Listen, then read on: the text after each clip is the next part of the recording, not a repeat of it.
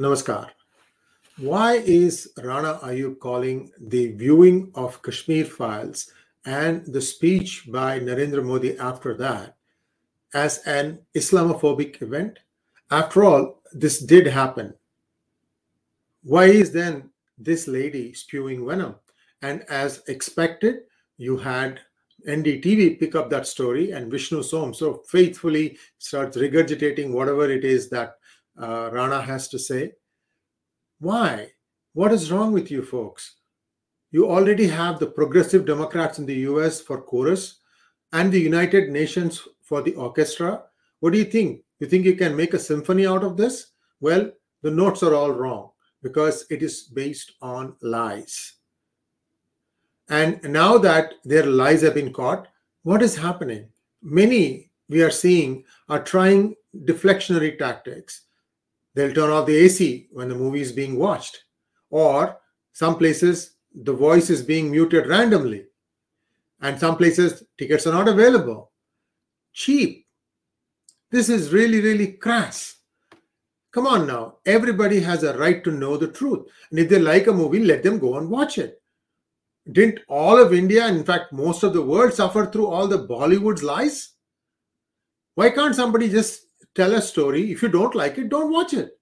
But if somebody wants to like it, somebody wants to watch it, let them go and watch it.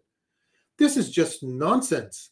On top of that, now that the Karnataka High Court, which should have not even taken up this case, has pronounced that hijab is not part of Islam and therefore the uniform code stands, this must be giving even more stomach pain to those who want to have some sort of a division that we are special. No one is special. We are all human beings. Everybody is special or no one is special. There is no somebody is more special than the other. For somebody, they can say what is the truth and everybody else will accept it. Truth is truth. This demagoguery, this false demagoguery has gone on for too long. And frankly, I am disgusted with this. And what is also surprising is the loud silence of Bollywood. Just because Rana Ayub got a full-page ad in Washington Post doesn't make what she's going through right now of stealing 1.77 crores and having some of her bank accounts being seized by the government false. She is just trying to apply naked pressure to try and see if the government will bend. Well, that train has left the station. Biden tried his best to try and make Modi to censor Russia, and Modi refused. There you go. You are small potatoes. You are a never was. You are not even a has been. And this peddling of lies has to stop. Viewers, we have a choice. We can read the truth from various social media platforms. I'm not saying you should only watch P Guru's videos. There are many.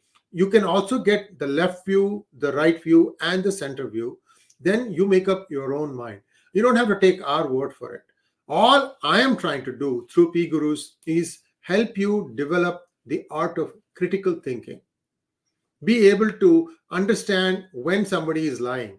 Be able to separate the grain from the chaff. Sorry, this is not a lecture. All I'm trying to say is Kashmir Files has actually opened the eyes of all those Hindus who were sitting on the fence, somehow wanting to think that anytime a minority in India feels outraged, that they must be right and the others must be wrong.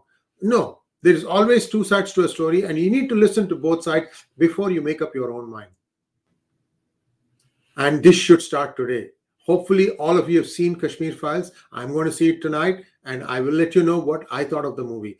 Thanks for watching. Please like, share, and subscribe to our channel and click on the bell button. Namaskar.